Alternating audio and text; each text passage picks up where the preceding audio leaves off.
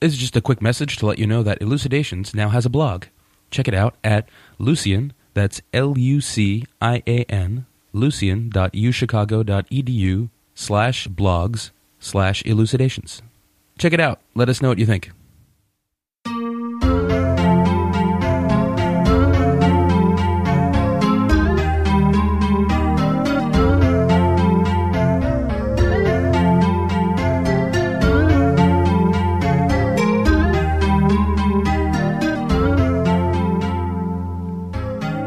Hello and welcome to Elucidations, a philosophy podcast recorded at the University of Chicago. I'm Matt Teichman. And I am Jamie Edwards. With us today is Marco Malink, assistant professor of philosophy at the University of Chicago, and he's here to talk to us about modal syllogistic. Marco Malink, welcome. Hello, Matt. Hi, Jamie.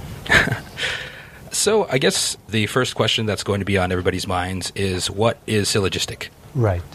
Aristotle's syllogistic basically is the first system of formal logic in the history of philosophy. And it is basically a theory where Aristotle gives an account of valid deductive inferences. As such, it is similar to logical systems which we find in the 20th century also. But there is a crucial difference between Aristotle's syllogistic and logical systems which we find in the 20th century. And this is connected with the kinds of sentences which Aristotle considers in his syllogistic. So, in a syllogistic, Aristotle is mainly concerned with sentences such as every B is an A. So, for example, every man is an animal. And he studies inferences of the form like every C is a B, every B is an A, therefore every C is an A. That's one of the basic inferences which Aristotle considers in his syllogistic. And he gives an account of which of these inferences which we can construct out of such sentences. I mean, he also considers sentences of the type some B is an A or no B is an A. And he gives an account of which inferences which we can construct out of these sentences are valid and which of these inferences aren't valid. Well, like, what would be an example of a valid inference and an example of an invalid inference? Right. So an example of a valid inference is just the example which I just gave. Every C is a B, every B is an A, therefore every C is an A. And also a further example would be every C is a B, no B is an A, therefore no C is an A. And then Aristotle also considers invalid, or he also says which of these inferences are invalid. So, for example, if no C is a B and every B is an A, then it does not follow that no C is an A. Okay, right. So we're talking about sort of these sort of like argument patterns, and these are sort of templates for building arguments out of actual sentences, without B's and C's, but where we sort of plug stuff in wherever we have a C or wherever we have a B, wherever we have an A, so that every giraffe is a mammal, every mammal breathes, therefore every giraffe breathes, or something. We sort of abstract away from these argument patterns that have actual sentences in them to try to get to the more abstract form, so that we can say anything that has this form will be a good argument. That's right. That's perfectly right. One of the big differences between Aristotle's syllogistic and systems of logic which we find in the 20th century concerns, as I said, the syntax of his sentences. For Aristotle, the basic sentences consist of two terms and the third part which connects these two terms. For example, in a sentence, every B is an A consists of two terms, namely B and A. An example would be man, animal, of these terms, and a third part which forms a sentence out of these two terms, and the third part would correspond to the words every and is. Aristotle himself actually doesn't say every B is an A, he rather says things like A belongs to all B, and in this way of saying things, this third element would correspond to all, to the phrase belongs to all. And Aristotle considers these sentences, which have this tripartite syntax, consisting of two terms which are of the same syntactic type and the third element, as basic sentences. Whereas in 20th century logic, basically the Phrygian logic, predicate logic, first-order logic, the basic sentences consist just of two terms. They have a bipartite syntax consisting of a singular term and a general term. And these two terms, singular terms and general terms, are not of the same syntactic type. No singular term can take the place of a general term, and no general term can take the place of a singular term. They aren't of the same syntactic type, whereas for Aristotle, the subject and the predicate of a sentence in his syllogistic theory are of the same syntactic type. Every subject of a sentence can also serve, in principle, as the predicate of a sentence. Every predicate can, in principle, serve also as the subject of a sentence. So maybe to go back to the every man is an animal example, Aristotle would think of that sentence as really having three parts to it: every man and animal. Whereas a modern logician would just think of that sentence as having two parts. And so what would the two parts be in every man is an animal? All right. So in 20th century logic, this sentence, every man is an animal, unlike for Aristotle, is not considered as a primitive sentence. Rather, it is considered as a complex sentence, which is built up from several primitive sentences. So, as we said before, the primitive sentences in 20th century logic consist of just these two types, a singular term and a general term. So, man and animal would be general terms, and singular terms are like Socrates and met, for example. And Aristotle's sentences are represented in 20th century logic as complex sentences. I mean, this is basically what Frege did in his Begriffsschrift. When he set up his Begriffsschrift, he also had to prove or to show how he can express Aristotle's sentences in his own Begriffsschrift. And he did this by saying, well, a sentence like every bee is an A or every man is an animal, I'll express like this.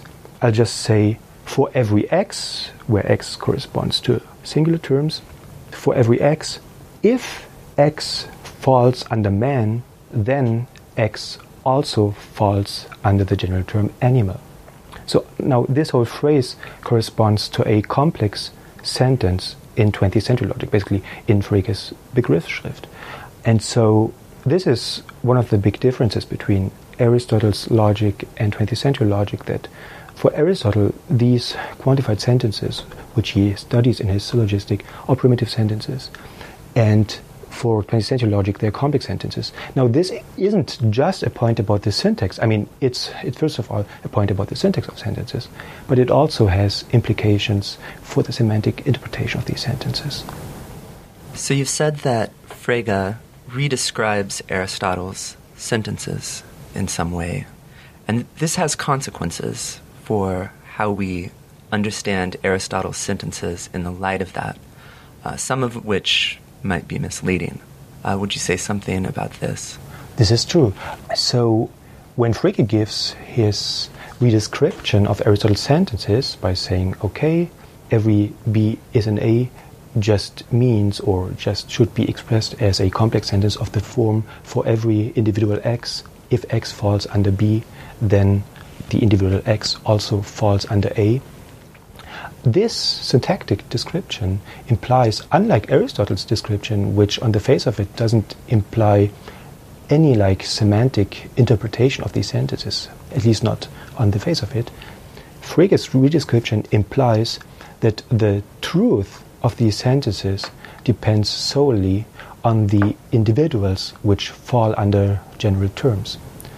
So the truth of these sentences, like every B is an A or every C is an A, just depends on which individuals fall under the general terms B, A, or C.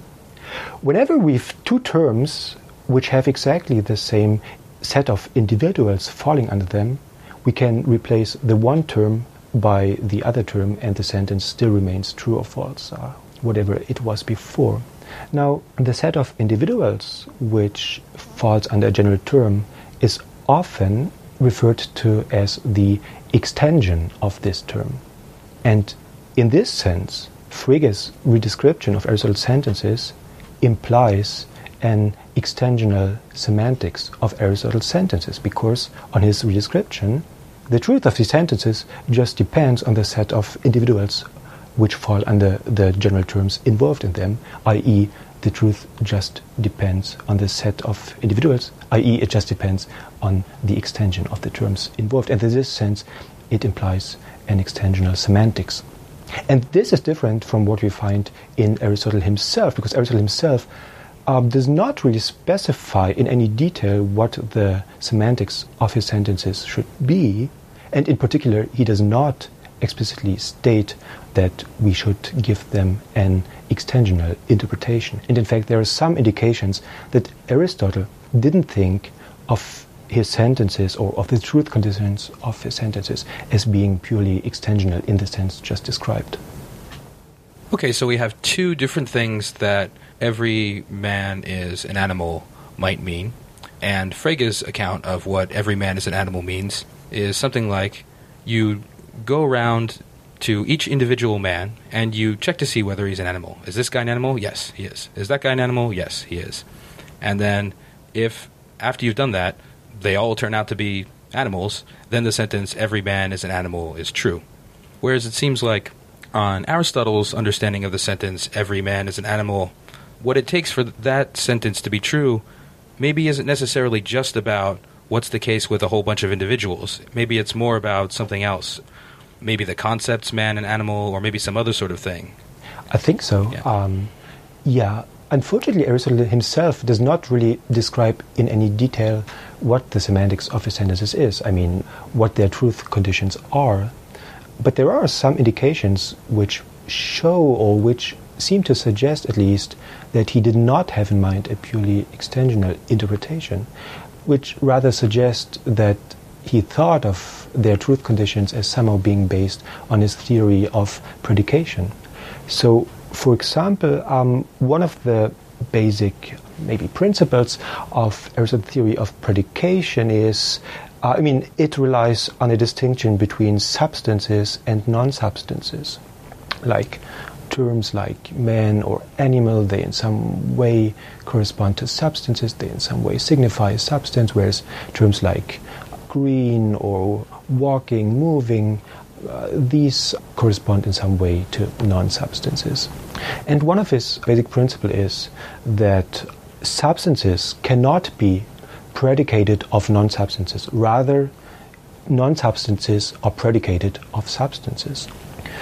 And it seems like in his syllogistic, Aristotle adheres in some way to this principle, namely, it is striking that when we look at the concrete examples of sentences of the type every B is an A, which Aristotle gives in his syllogistic, we'll find that very often Aristotle gives examples where the subject term is a substance term, like man, and the predicate of the sentence is a non-substance term, like every man is walking. This kind of example we find very often in Aristotle. But what we don't find in his syllogistic are examples where the subject term is a non-substance and the predicate term is a substance. So, Aristotle does not give examples of the type everything which is walking is a man. And even we don't find examples of the kind everything walking is an animal.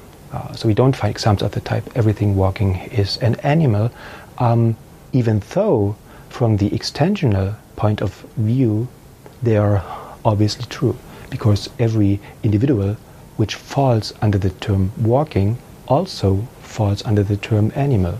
So the extension of the first term walking is a subset of the extension of the second term animal. So from Frege's point of view, this sentence is perfectly true. And so we would expect, if this were Aristotle's account of the semantics of his sentences, we would expect Aristotle to use actually these sentences. But he doesn't do it.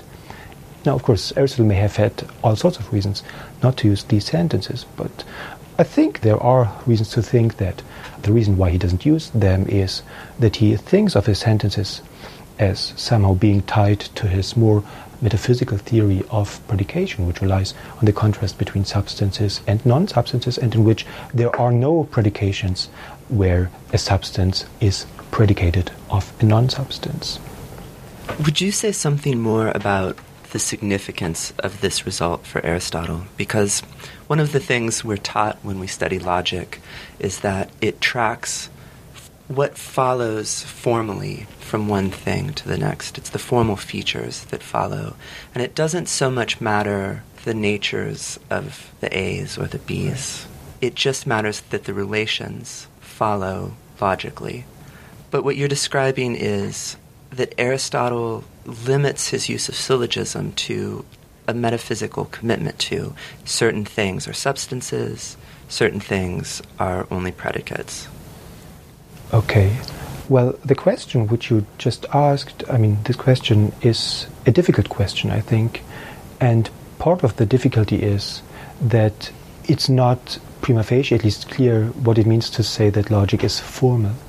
So there are senses, for example, the sense which you just described, in which, given what I said, Aristotle's syllogistic would not be formal because in some way it is sensitive to the distinction between substance terms, for example, and between non-substance terms. Whereas one might expect that for some reasons a purely formal logic should not be sensitive to such metaphysical distinction. But there are also senses in which Aristotle's logic, as I see it, is still formal, even if it is sensitive to the contrast between substance terms and non-substance terms. Namely, as I see it, this distinction is built into the truth conditions of his sentences. So any pattern of inference which is valid will still be valid whichever term we put into the placeholders A, B, and C. It's just that in some cases, which we, given like Frege's account of these sentences, we might expect to be true, they in fact aren't true. So, for example, a sentence like, everything walking is an animal. This example we would expect to be true maybe, but given what I said, and if this is true, these sentences aren't in fact true. But still, any pattern of inference in which such a sentence occurs either as a premise or as the conclusion is still valid. So in this sense, Aristotle's logic then is still formal. It's not that his arguments are just valid if we put in substance terms in certain places. They are still valid whichever terms we choose, and in this sense, it's still formal. It's just that the truth conditions of these sentences don't correspond exactly to what we might expect them to be from the Fregean point of view. Okay, so we've got this distinction between substance terms and non-substance terms. And, so the substance terms would be like man, whale, giraffe, that kind of stuff. And then the non-substance terms, maybe intuitively it seems like these are properties that something might happen to have by coincidence, but not a property that something has because of the kind of thing that it is. So then these non-substance terms, they would be like being green, walking. These are properties that you might happen to have, but don't sort of define what you are, as it were. So what we seem to be concluding from the fact that Aristotle only says things like every man is walking, but not every walking thing is a man.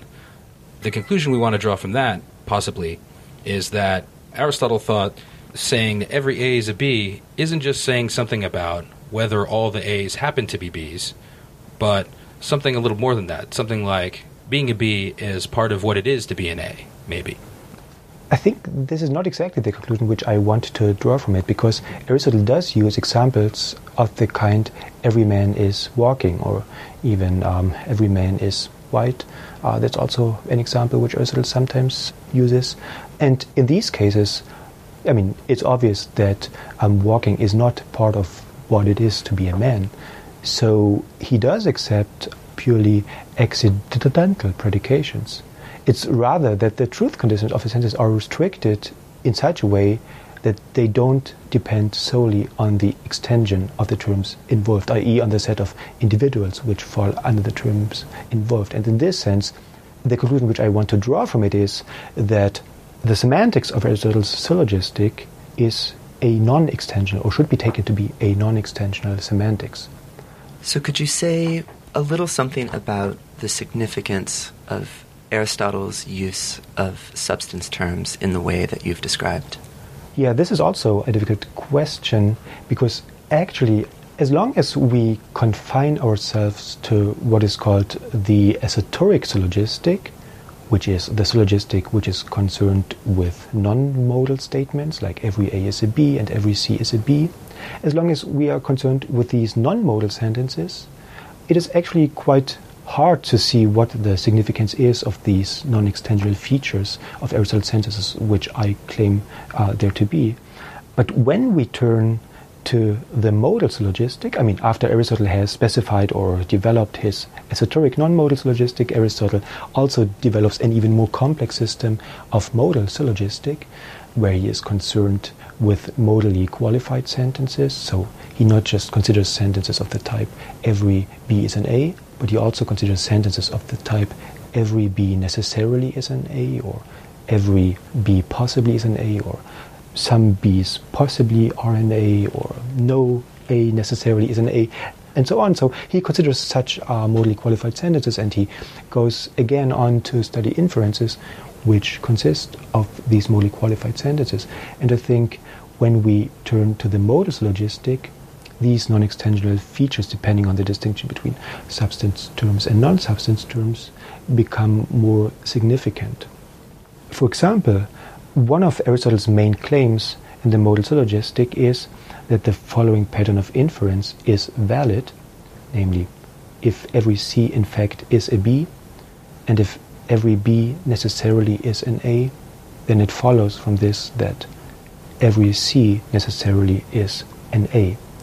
So, although the one premise, every C is a B, is just an esoteric non-modal premise, the conclusion of this pattern of inference is a necessity proposition. So we can infer every C necessarily is an A from the two sentences, every C is in fact a B, and the modally qualified premise, every B necessarily is an A.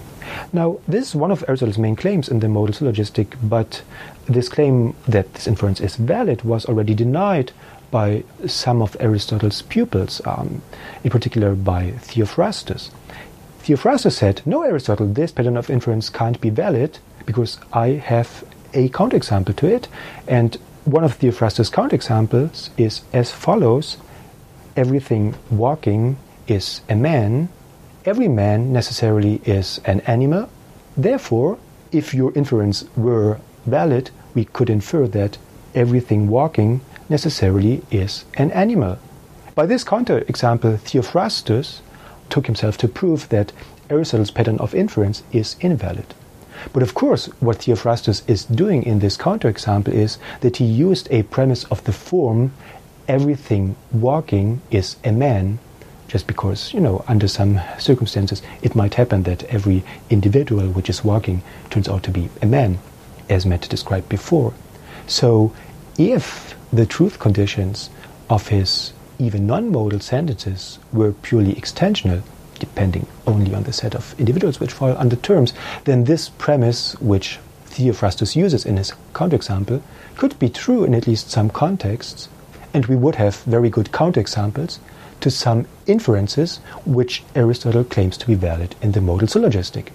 It is in cases like these in the modal syllogistic, I think, that the claim that even the semantics of Aristotle's esoteric, that is, non-modal sentences, is not just purely extensional, that this claim becomes significant because it can help us to rule out certain counterexamples to inferences which Aristotle takes to be valid, and thereby to understand why Aristotle took these inferences to be valid, these modal inferences in his modal syllogistic. So the answer, coming back to your question, is that really in the esoteric syllogistic, the claim which I make is not very significant. It's not easy to see why this claim should be true in the esoteric syllogistic, because, of course, the Phrygian reconstruction yields a semantics for the esoteric syllogistic, which is more or less in accordance with Aristotle's claims in the esoteric syllogistic, except for this little, although well-known problem of existential import, which we get. So this is the only problem which Frege, or the Phrygian way of thinking about Aristotle's sentences, has when we confine ourselves to the esoteric syllogistic. And there are several ways of solving this problem of existential import. So as long as we confine ourselves to the esoteric syllogistic, it really looks as if Frege's way of understanding Aristotle synthesis is more or less okay, except for this problem of existential import.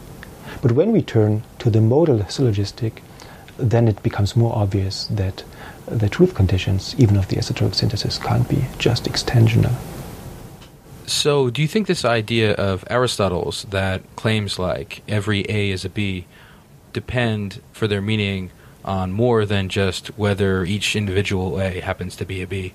Do you think that idea has any consequences for the way we think about possibility or necessity or any of these ideas? I think it can have some such consequences.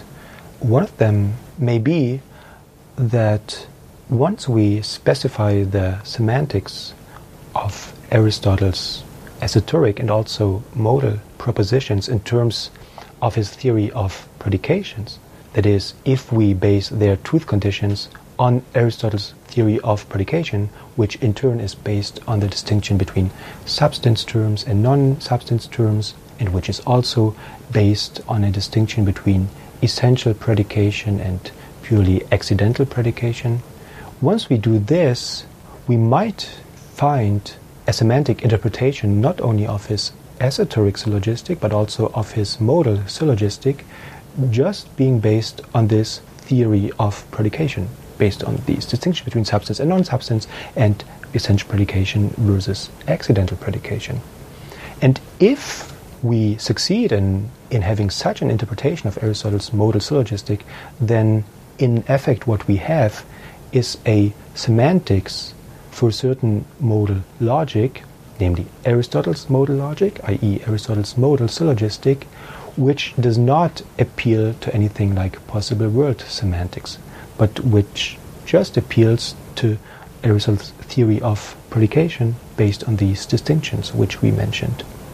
And so this could help us to see how, at least in Aristotle's case, we can do modal logic without appealing to possible worlds, even if this modal logic is very different from the kind of modal logic which we find in the 20th century. I mean, Aristotle's modal syllogistic obviously is very different from systems of modal logic which we find in the 20th century, but still his modal syllogistic on this interpretation could help us to see how we can do modal logic without using the framework of possible world semantics. So one very influential idea in contemporary logic has been that whenever you say such and such is necessarily the case, what you're saying is that in every possible world, such and such is the case. And this way of thinking about what it is for something to be necessarily the case has been really influential, really widespread. But maybe one of the lessons we can draw from Aristotle's modal syllogistic is that there are other ways of defining what it is for something to be possibly the case versus necessarily the case, besides in terms of what's the case in alternate worlds other than the actual world that we live in now. That's right. Yeah. And again, his theory of predication can help us to do this. So, for example, in the Topics, he develops a theory of predication which is based on relations such as being a genus of, being a differentia of, being a definition of, being an accident of, and so on. And some of these relations of predication Aristotle regards as essential predication, where the predicate specifies either the whole essence or part of the essence of the subject. So in a predication like man is an animal, obviously animal stands for a genus of the species man. So, and in this sense it is an essential predication. Or to use one of Aristotle's stock examples by saying that man is biped, Aristotle regards biped as a specific differentia of the species man, and in this sense as an essential feature of the species man.